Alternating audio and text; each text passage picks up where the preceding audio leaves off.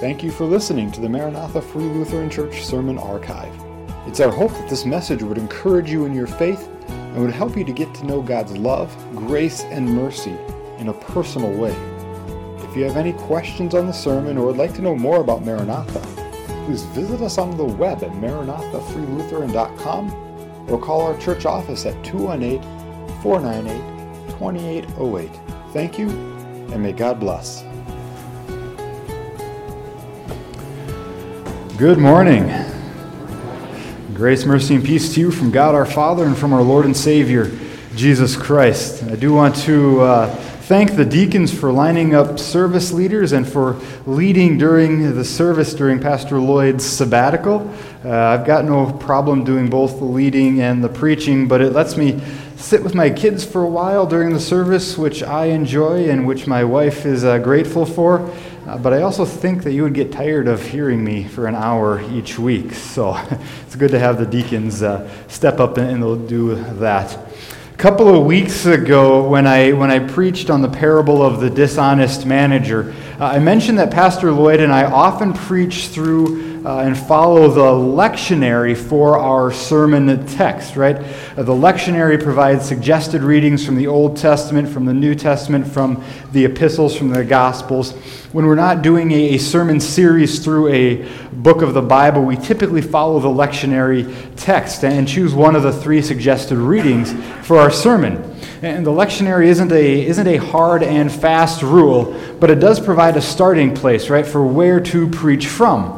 And this week was one of those weeks where I have veered from that lectionary text. I started preparing a sermon based on one of the texts that was suggested, the epistle lesson from Hebrews 13.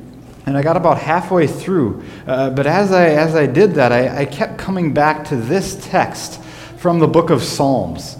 It was one we looked a few weeks ago at Saltines, and I could not shake the feeling that I was supposed to share this with you all this morning as well. So we're going to be looking at the 56th Psalm. If you have your Bibles, turn there with me. It's on page 446 of the Pew Bible if you're using one of those. We have words on the screen as well. But would you stand if you are able as I read this morning?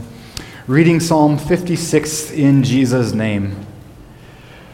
To the choir master, according to the dove of the far-off terebinths, a miktam of David when the Philistines seized him in Gath. Be gracious to me, O God, for man tramples on me. All day long an attacker oppresses me. My enemies trample on me all day long. For many attack me proudly. When I am afraid, I put my trust in you, in God, whose word I praise. In God I trust. I shall not be afraid. What can flesh do to me? All day long they injure my cause. All their thoughts are against me for evil. They stir up strife. They lurk. They watch my steps as they have waited for my life. For their crimes will they escape. In wrath, cast down the peoples, O God. You have kept count of my tossings and put my tears in your bottle. Are they not in your book? Then my enemies will turn back in the day when I call. This I know, that God is for me. In God, whose word I praise. In the Lord, whose word I praise. In God I trust. I shall not be afraid. What can man do to me? I must perform my vows to you, O God. I will render thank offerings to you. For you have delivered my soul from death, yes, my feet from falling, that I may walk before God in the light of life. Would you join me in a word of prayer? Father, I thank you for this sermon text. This is text from the book of Psalms, and the wonderful truths that it contains. So we know that David was in a tough spot when he wrote it, but yet he's still in faith and in trust turned to you, and you are his confidence. Lord, we pray that you would be our confidence as well. Whatever life may be throwing at us today, whatever up, whatever down we're experiencing, we know that you are there with us. You are for us. It's in Jesus' name I pray. Amen. You may be seated. You probably noticed as I read through that psalm that there was quite a bit of repetition. There were some phrases that David uttered multiple times. He said, "In God I trust," and "What can man do to me?" and "I shall not be afraid," along with a couple of other repeated phrases. And one of the characteristics of Hebrew poetry is repetition. In English poetry, rhythm and rhyme define poetry, but in Hebrew thought, poetry was characterized by the repetition of thoughts and words and phrases. And the ancient Hebrews would repeat thoughts, words, and phrases, yes, for the sake of emphasis, but they also knew that we learn best by repetition. Anybody who has been around a 2-year-old and has read them books will understand that concept, right? Declan, our 2-year-old, is perfectly content reading the same book multiple times a night for a week on end. He would be in heaven if we could do that for him. We sometimes get frustrated reading Goodnight Construction Site 7 times a night, right? But repetition is an important learning tool. And we're going to come to some of those repeated phrases in a bit. But as we do so, it's helpful to step back a little bit and to look at this psalm in its wider context. The backdrop of this psalm is David's problems at Gath. And this particular psalm, like many of the psalms, began with a title. And I read that portion earlier as I read the first part of the psalm.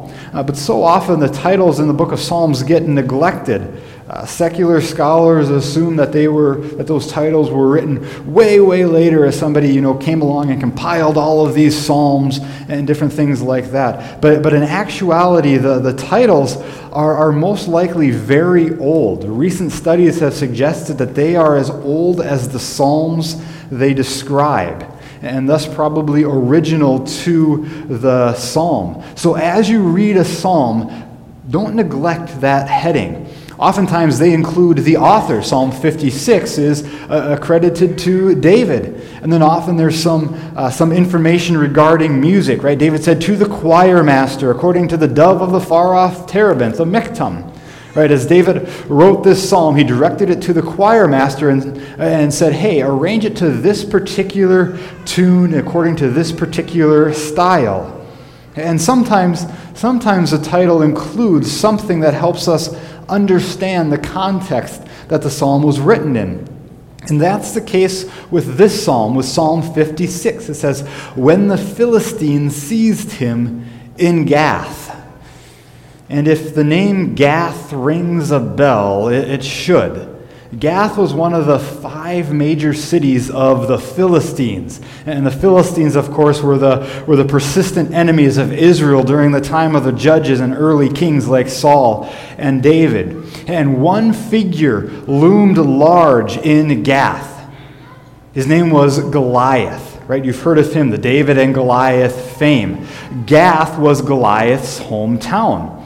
And in 1899, archaeologists uncovered the city of Gath.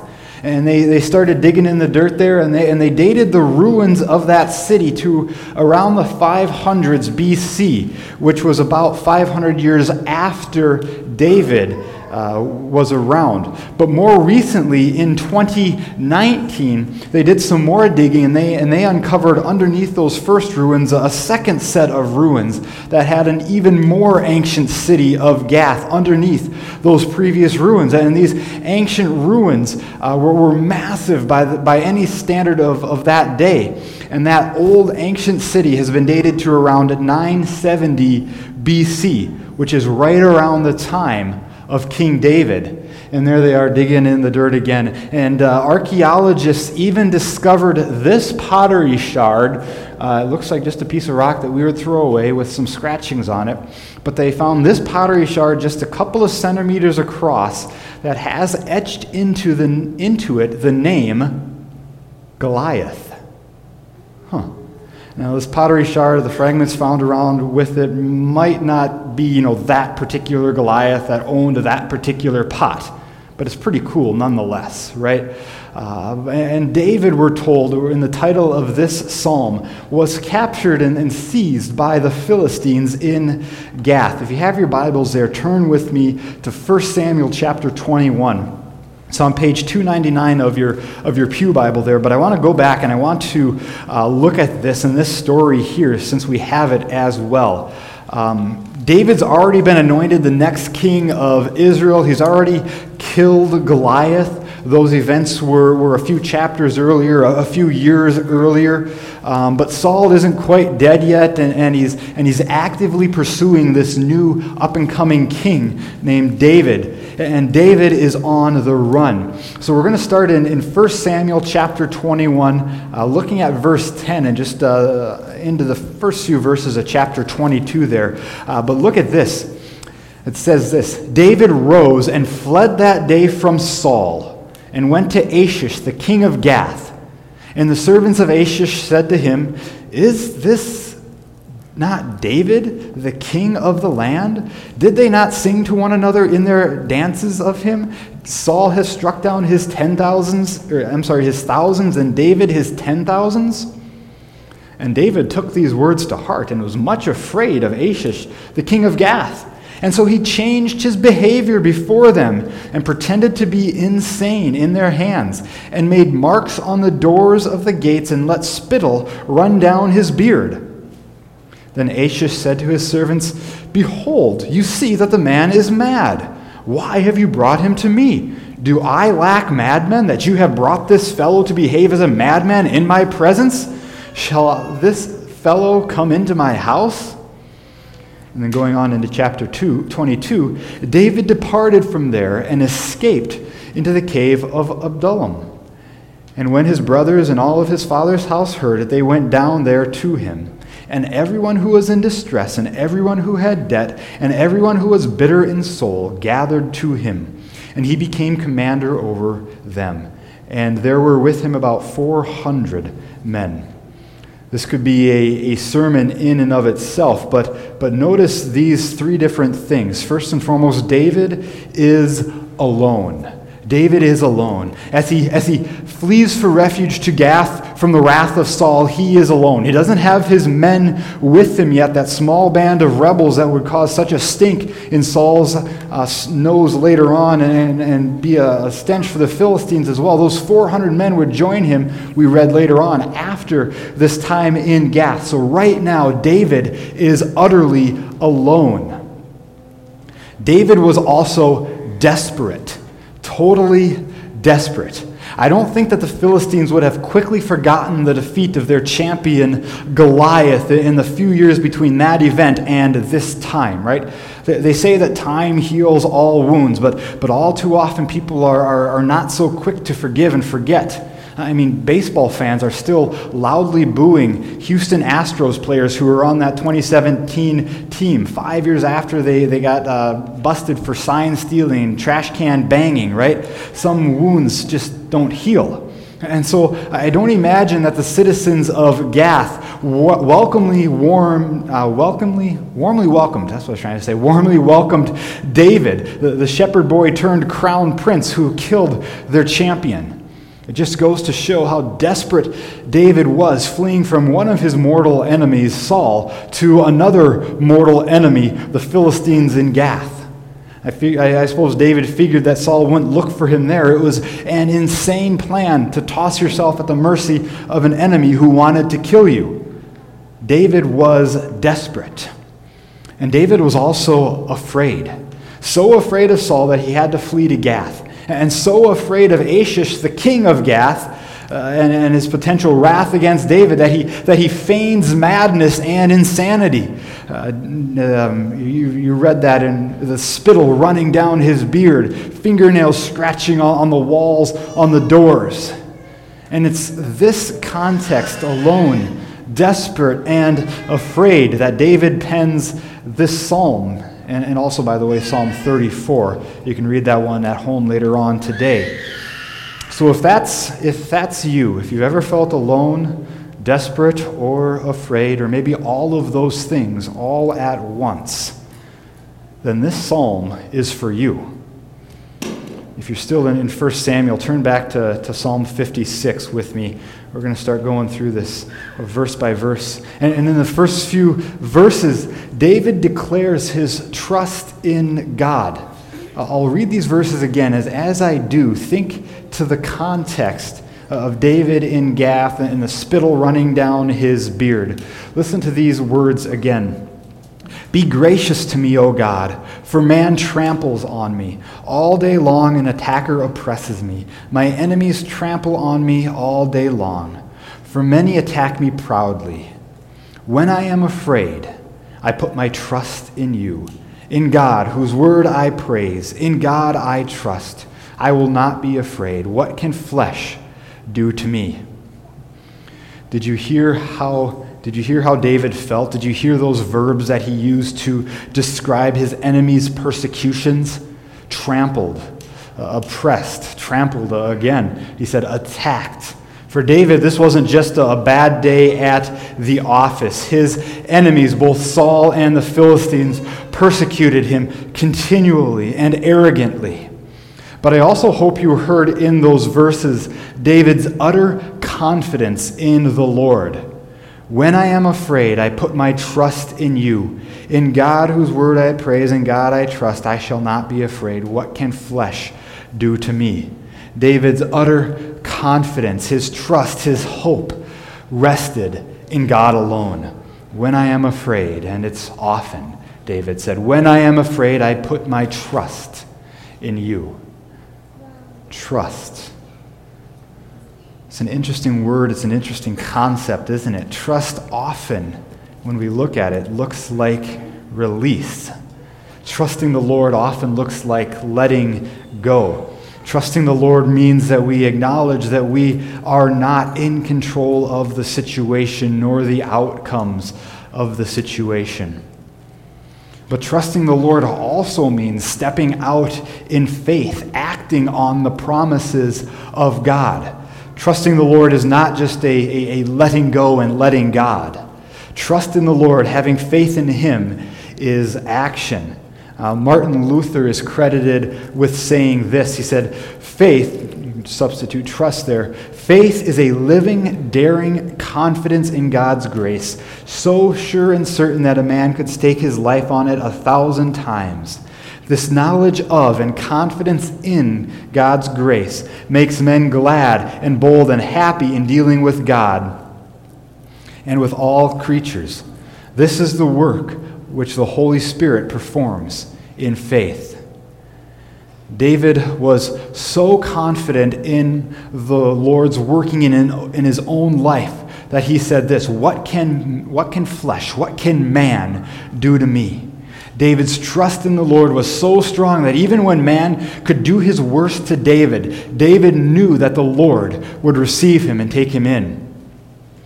In our gospel lesson for this morning that Melody read, Jesus talked about this, and he kind of answered that question. Jesus said, fear not those who kill the body, but cannot kill the soul. Rather, fear him, fear the Lord God, who can destroy both body and soul in hell.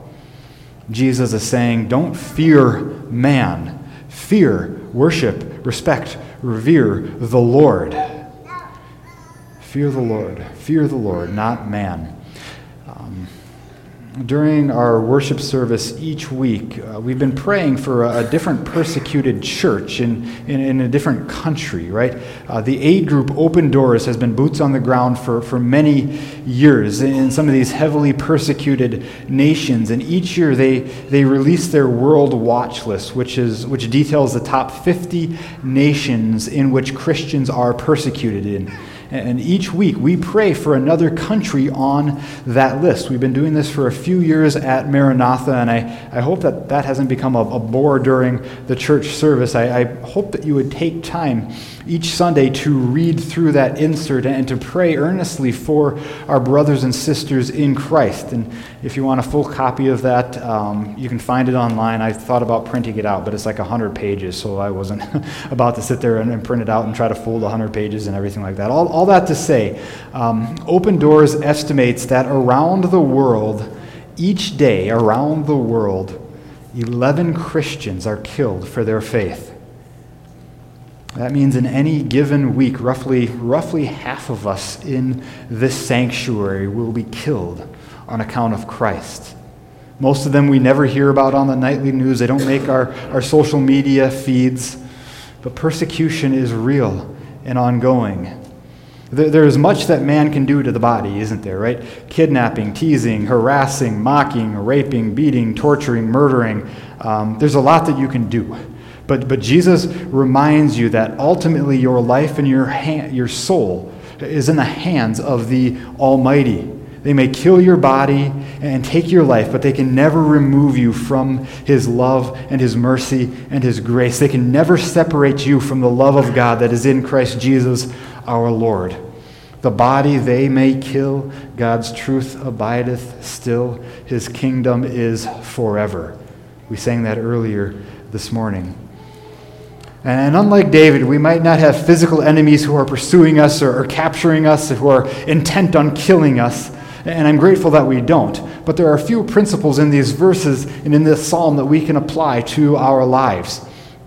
Each day, each of us encounter a multitude of situations, a plethora of problems that cause us to fear and to doubt God's love and His word. Whether it's a family situation, a conflict at work, drama in school, each day we feel alone. We feel desperate. We feel afraid. And our adversary, the devil, Satan, seeks to use those situations to drive us further from God, further from trusting in the Lord, further from His word. The devil loves to make us feel isolated from one another and from the Lord. He wants us to live in fear. He wants us to live in doubt of God's word and our salvation. The situations that we encounter can cause us to feel much like David did, alone, desperate, afraid. And when we are, not if, right, but when we are alone, desperate, or afraid, where do we turn? Do we put our confidence in a certain person, maybe a spouse, or a parent, or a child, maybe a coworker or a friend? Do we put our confidence in that certain person to deliver us, to save us, to help us out in whatever situation we endure? Do we self-medicate with drugs or alcohol or pornography to help ease the feelings of isolation and desperation? Do we bury ourselves in our work to avoid life at home? Do we put our trust in government at any level or a future government that comes at the next election? Are we trusting in the government officials to deliver us from our loneliness, our desperation, our fear? Is our trust in our financial stability, in the wealth that we've accumulated? In God I trust, David said. And I pray that declaration of David would be your prayer, your motto as well. In the attacks and the trials of life, and the ups and downs and the ins and the outs, may your trust be in the Lord and in Him alone. In God I trust. We should probably keep moving through this psalm. We're only 4 verses in, and it's been like 20 minutes, so we're going to be here. No, we're going to try to pick it up here. In verses 5 through 7, we hear David's prayer for justice. Look at these verses again. All day long they injure my cause. All their thoughts are against me for evil. They stir up strife. They lurk. They watch my steps. And they wait for my life. For their crimes will they escape. In wrath cast down the peoples, O God. The enemies of David, both Saul and the Philistines, David's enemies were searching for his downfall, injuring his cause, thinking evil towards him, stirring up strife, lurking in the shadows to trip him up and to trap him. Saul didn't want David to be king. Saul wanted his own son Jonathan to be king after he had gone. But the Lord had rejected Saul and Saul's line because of Saul's sin. And the Philistines had equal reason to see for David's downfall. One of the songs that was popular in Israel that year made its way to Gath and went this way: Saul has killed his thousands, David his 10,000s. And those tens of thousands that were being sung about were Philistine warriors. David in battle had done great harm to the Philistines, and now they wanted their revenge. And so David petitions the Lord for justice. He says in verse 7, "For their crime will they escape. In wrath cast down the peoples, O God." David asks the Lord here if the Philistines or Saul will get off scot-free for their crimes. Will there be any punishment? Will there be justice? That's what David says when he's referring to or saying, casting down the peoples, O God. Give me justice. And justice is kind of a buzzword in today's culture, isn't it? Social justice, justice for so-and-so. And because of that, for some, the word justice might have a negative connotation with it. But justice is a good thing. Our God is a God who delights in justice. He has told you, O man, what is good. And what does the Lord require of you? But to do justice, to love kindness, to walk humbly. It's Micah 6:8. Our God delights in justice. And believers, we ought to as well. Simply put, justice is the righting of wrongs. Justice means acknowledging guilt and sin and then seeking to correct those things according to the Bible. But of course, because of our sinfulness, we often disagree about the extent of justice and how long after the fact justice should be doled out. We're not going to go into those questions for this context, but God is a God of justice. God delights in seeing wrongs righted. God delights when his children walk in justice. And in the next section of the psalm, David declares that in spite of all of his troubles, David declares that his anchor is sure. David's anchor is sure. Remember how I mentioned that there's a lot of repetition in this psalm? These next verses here, 8 through 7, get into some of that repetition. He says, "You have kept count of my tossings. Put my tears in your bottle. Are they not in your book? Then my enemies will turn back in the day when I call. This I know, that God is for me. In God, whose word I praise, in the Lord, whose word I praise, in God I trust, I shall not be afraid. What can man do to me?" I love these verses. In them, David acknowledges that the Lord God was well aware of the struggles that David was enduring. He says, "You have kept count of my tossings. You've put my tears in your bottle. Are they not written in your book?" Every endless, sleepless night that David had spent tossing on his bed or wondering how he would get out of this mess. Every tear that he shed in frustration and anger and desperation and depression and loneliness and bitterness, the Lord was well aware of it. And David says, "Hey, Lord, you know them well. You have written them in your book." The Lord takes note of what is going on, and the Lord cares deeply for his own. He knows well the struggles that you are enduring. He's not an absent deity, ignorant or aloof of the realities of human suffering. He knows each cry made by every hungry child, each groan of desperation by an unwed mother, each tear shed beside a casket, each heartache, each bout of depression, every sickness, every injury.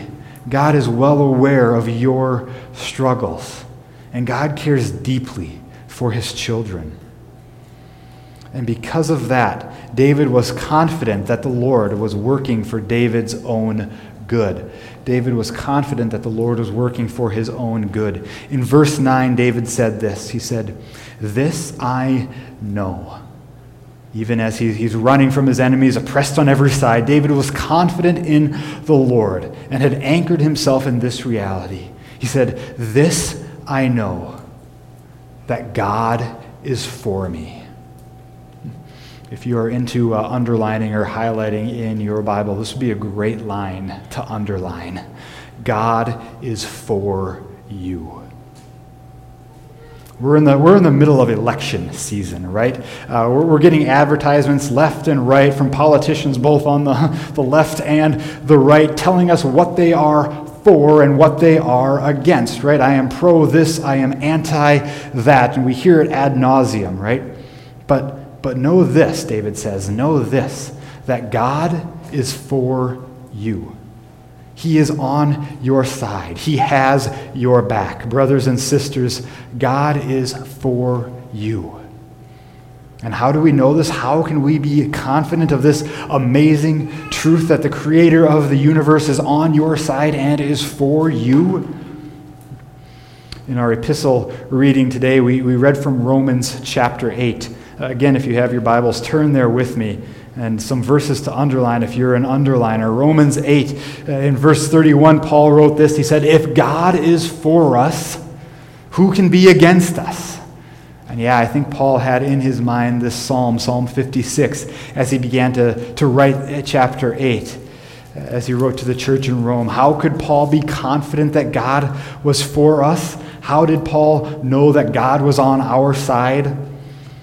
He answers that in verse 32. He says, "God did not spare his own son, but gave him up for us all." How do we know that God is for you? Look no further than the cross of Jesus, because it was on the cross where God demonstrated his love for you. He gave his son, Jesus Christ, to be the substitute for you and to be the sacrifice for you and for your sins. Jesus Christ died on the cross in your place and on your behalf, and he offers to you through his blood shed for you the grace and the mercy and the forgiveness of your sin. In Jesus, there is life, there is salvation, there is forgiveness, there is mercy, there is healing from all sin, cleansing from all sin. And nothing, Paul says, nothing, either death or nor life, nor angels, nor rulers, nor things present, nor things to come, nor powers, nor height, nor depth, nor anything else in all creation will be able to separate you. Will be able to separate you from the love of God that is in Christ Jesus, your Lord.